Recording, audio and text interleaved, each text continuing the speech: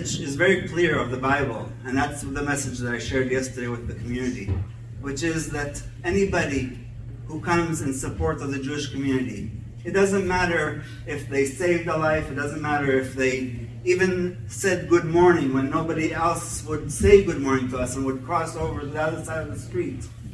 We appreciate every single tiny little show of support to the Jewish people.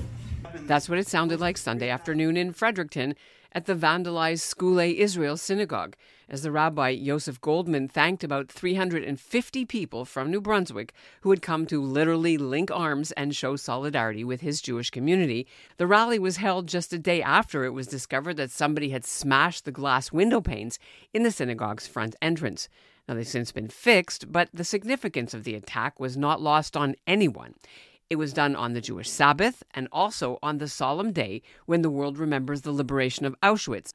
It also happened just hours after the International Court of Justice in The Hague's provisional ruling came out, which told Israel to make sure it doesn't commit genocide in Gaza, that Israel has to save all evidence that plausibly might be proof of genocide, and also has to do something to help the pregnant Palestinian women, including allowing in more humanitarian aid. Although the court didn't order the Israel Defense Forces to immediately stop its military campaign, it just told Israel to make sure it maintains international law. Canadian human rights lawyer Tamara Cronus feels this ruling leaves it open to misleading interpretations of whether Israel is guilty or innocent. From a weaponization of this stuff in Canada perspective, I just feel like the protests are going to get bigger.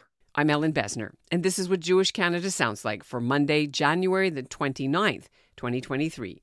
Welcome to the CJN Daily, a podcast of the Canadian Jewish News, sponsored by Metropia.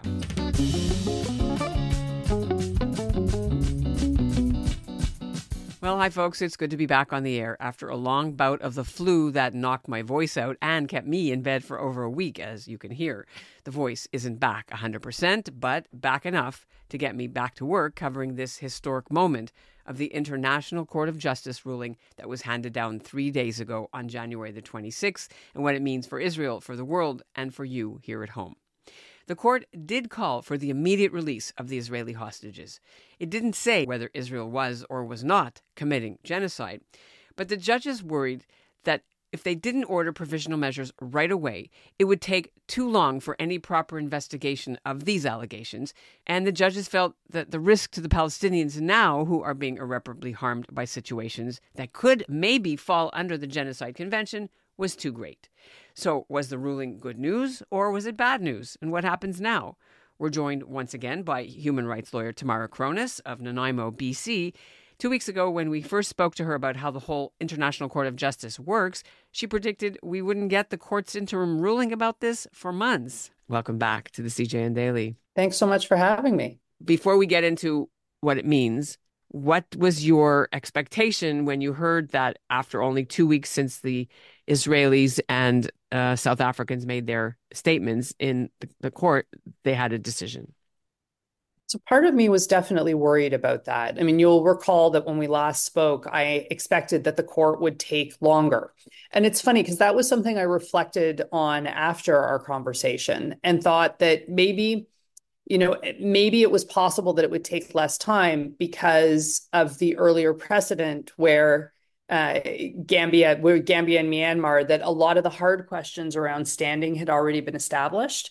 And I think we do see that play out in this decision. I think we see a court that's not dealing with this for the first time, and so therefore was able to get a decision out faster. So what did the court decide? The first thing to know is that this is stage 1 of 3 that's going to occur in connection with this case. So this decision does not rule on whether Israel has committed genocide in Gaza. What it does do is address South Africa's request for temporary measures while the court hears the case. So this is round 1. The next round in this is going to be an opportunity for Israel to raise jurisdictional and preliminary matters, and South Africa may have some too, but I expect that the next stage will be mostly issues raised by Israel. And then after the preliminary matters are dealt with, then what will happen is there will be a hearing on the merits and a decision on the merits of the question of whether or not Israel is committing genocide in Gaza. That's how long away from, though? It's not in the next month. This is years down the road.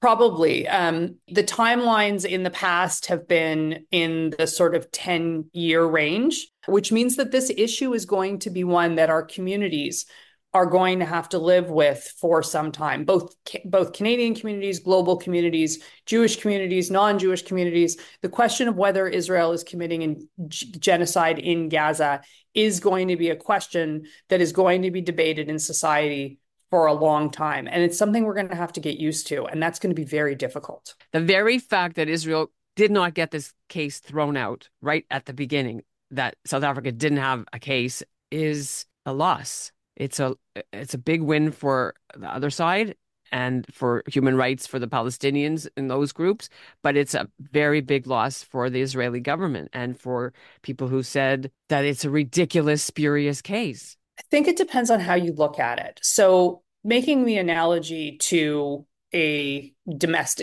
case of domestic homicide, it would be unusual to be in a situation where there was a dead body and there was no murder trial, or there was no trial of any kind. And so in this particular case, we do have an international armed conflict.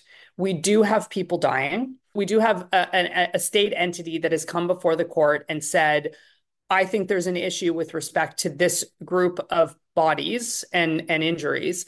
And so it's the fact that there is a trial doesn't mean that there will be a conviction. And I think that we need to recognize that justice doesn't just need to be done. It also needs to be seen to be done. And sometimes that involves a process and that involves a hearing. Lots of people would rather that this case never have been brought, but we don't control states have the right to make applications. And this application may yet be shown to be devoid of merit, but that doesn't mean that it is unworthy of analysis. And that's a really important distinction to make. These are important conversations to be had. And if Hamas were a state actor, Israel could be bringing the exact same case in the opposite direction about October 7th. So there will be people who will claim victory and will claim that the very fact that this trial is taking place is an indictment of Israel. I think the more realistic way to look at it is that there is a process and we're going to engage in that process. And Israel believes that it's going to be vindicated on the evidence. And it is important for Israel to bring that evidence and make that case, and for people to remember that when you have a process like this, there is supposed to be a presumption of innocence until there's a conviction. And so it's wonderful to be an armchair quarterback and to weigh the evidence and to think it through. But at the end of the day, the power to decide whether or not there has been genocide here rests with the ICJ, and it rests with the justices that we heard from this morning. Okay, you talked about evidence. That reminds me, when the judge was reading out sort of the rationale, they didn't mention any of Israel's defense that its team had made. It was only using UN and UNRWA and WHO information and basically the South African case. When you hear that UNRWA is so discredited, and a lot of Jewish people would say, all the UN General Assembly, everybody is so anti-Israel. And yet this is the kind of statements that they're relying on to make their decisions. You worked there. How does that sit with you? I hear where people are coming from, and I know that people are scared, but the ICJ did not condemn Israel today. They didn't order a ceasefire, and they did not, they didn't do any of the things that I think people were worried about. What they did was that they pointed out that there are inflammatory statements that have been made by Israeli officials. There are people suffering in Gaza. There have been people who have been suffering in Israel as well. And I think that you can find anything you want in this decision. And I think that on its own was a way of the ICJ to say, we're not going to be anybody's shill. We're actually staying out of this. Right. They did not condemn Hamas. They did not condemn the attack at all, any of it.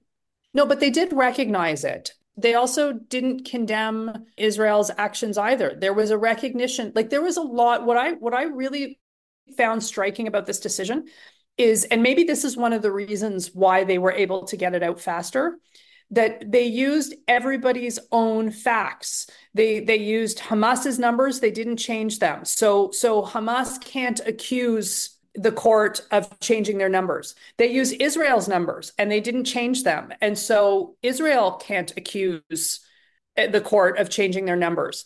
There was a recognition that there is a lot of human suffering in Gaza, which there is. I mean, there is no question. And the other thing that there was in the decision, which I thought was really interesting, there was an absolutely unnecessary statement about the hostages that I found to be very reassuring. The court said that they are gravely concerned about the fate of the hostages abducted during the attack. There was clarity that they were held since by Hamas and other armed groups. And so there was a recognition that this is spread beyond Hamas, that Hamas aren't the only bad guys. And there was a call for their immediate and unconditional release. And so I read the decision today as having been very, very, very carefully rendered. So yes, they used South Africans. They relied mostly on South Africans' evidence, but South Africa got much less than it asked for. I mean, it asked for an immediate ceasefire. And the fact that they used South Africa's evidence to get to that conclusion is actually, I actually think in some ways that's a strong thing. If based on their side of the story, this is the best they could do, then that actually, I think is arguably helpful to the Israeli side. I think another thing that was helpful to the Israeli side is, remember that South Africa went to this arguing that this case started in 1948. And what was very clear from the judgment of the court today is that for the court, this started on October 7th. And there's a recognition of what happened on October 7th. So for those that want to deny that Hamas attacked on October 7th, that Hamas killed more than 1,200 Israelis, that Hamas wounded a number of other people, or who want to deny that the hostages were taken, there is something here that stops that. And that is helpful. So if you look at it, there was an acknowledgement of the Hamas attack. There was a very careful process where they established that the ICJ has jurisdiction. And then what they did is they refused to remove the case from the list. So the standard for that, I think it's really important to remember that the standard for that is very, very low. The standard here is plausibility. So what the court determined was that in the wake of a number of statements that were made by Israeli officials, Gallant's order of a complete siege, there was a Herzog statement that while we're working for international law, we will reach all places, that the entire nation is responsible. Katz's comment about, not receiving a single battery or single drop of water. And if you look at that in the context of the fact that, again, think of this as a homicide scene. There are bodies on the ground, there are white lines around them, and there are statements that were made. So is it plausible that genocide has been committed? Yes. That's what the court is saying. But that's a very, very low standard. And so for anyone to jump from that to say that there has been genocide committed, that would be sort of a violation of the idea that you're innocent until you're proven guilty. But what the court decided was that there is plausibility here, that there's a recognition here of a Palestinian people. And there is a real sign here that while there is a recognition of the pain that exists in the Gaza Strip, that while there are risks that come from the conditions that are there, this court is not going to be a shill for anybody. And so they said that while conditions for provisional measures exist, that the court had power to put in provisional measures that were different than those requested. And so it is significant that there is no call for a ceasefire here. And really, the statement that the court makes that Israel must take all measures within its power to prevent genocide, that was already true.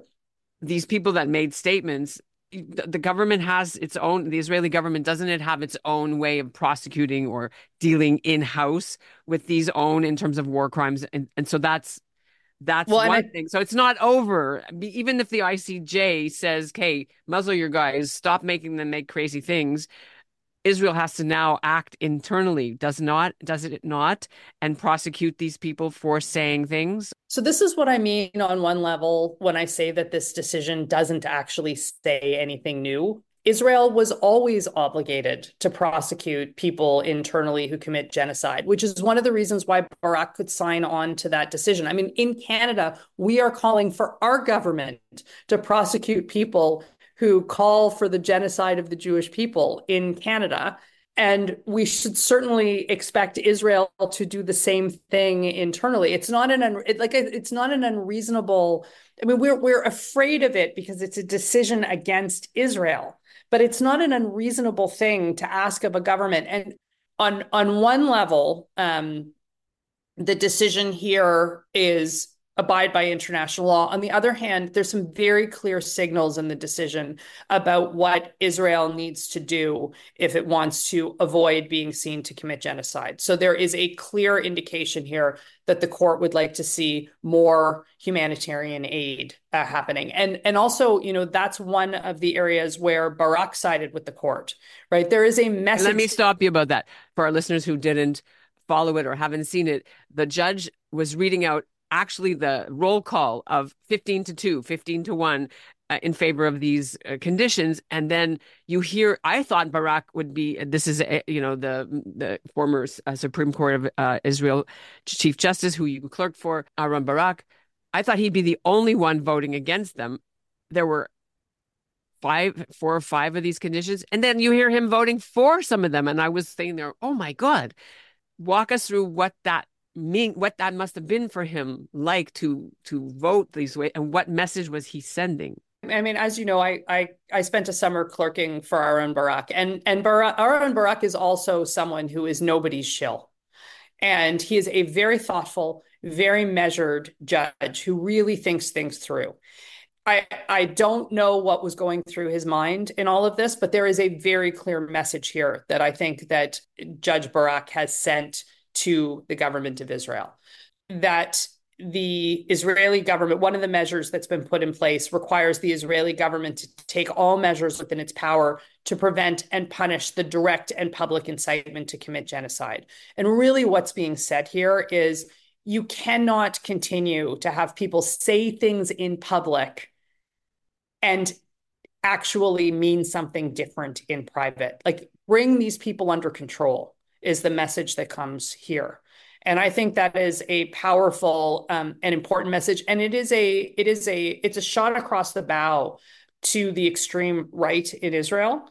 And it says, like, we need, to some degree, I feel like it says we need to get serious about unity here. And we need to get serious about recognizing the real humanitarian issues that do exist here.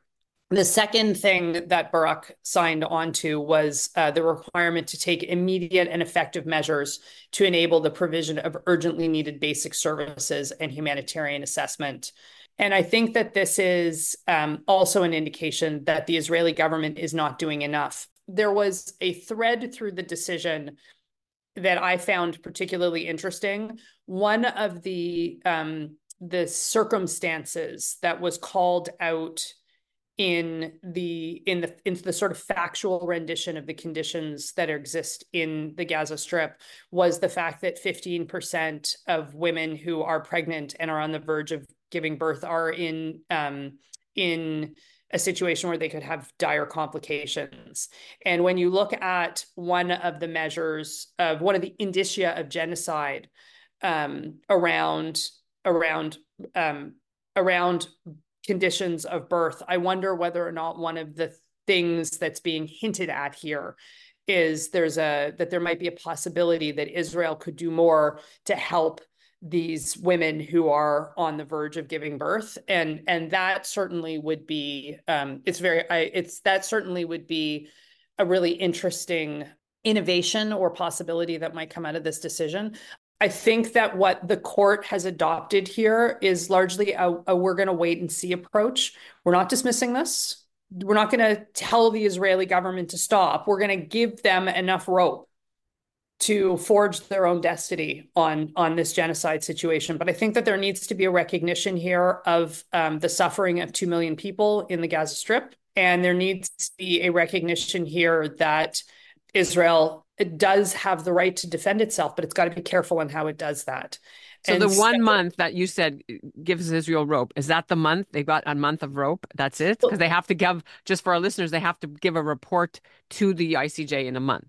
Yeah, I don't actually read it as you have a month to comply or else. What I read it as is we're not going to prejudge the evidence that there is a case to be heard here, and no one's fate is sealed. I almost feel it to use a religious analogy. If today is Rosh Hashanah, we've still got the 10 days before Yom Kippur. I mean, I think more than anything, what the decision today reveals is that this is a live situation. This is a going concern, and there isn't going to be, an order from on high that somehow just suddenly makes it clear that one side is right or wrong. War is a horrible and messy enterprise. What I'm very concerned about is that today's decision gives all sides of the conflict in Canada the opportunity to continue with protests. There is a significant amount of ongoing trauma in the Jewish community and in the Palestinian and Islamic community in Canada.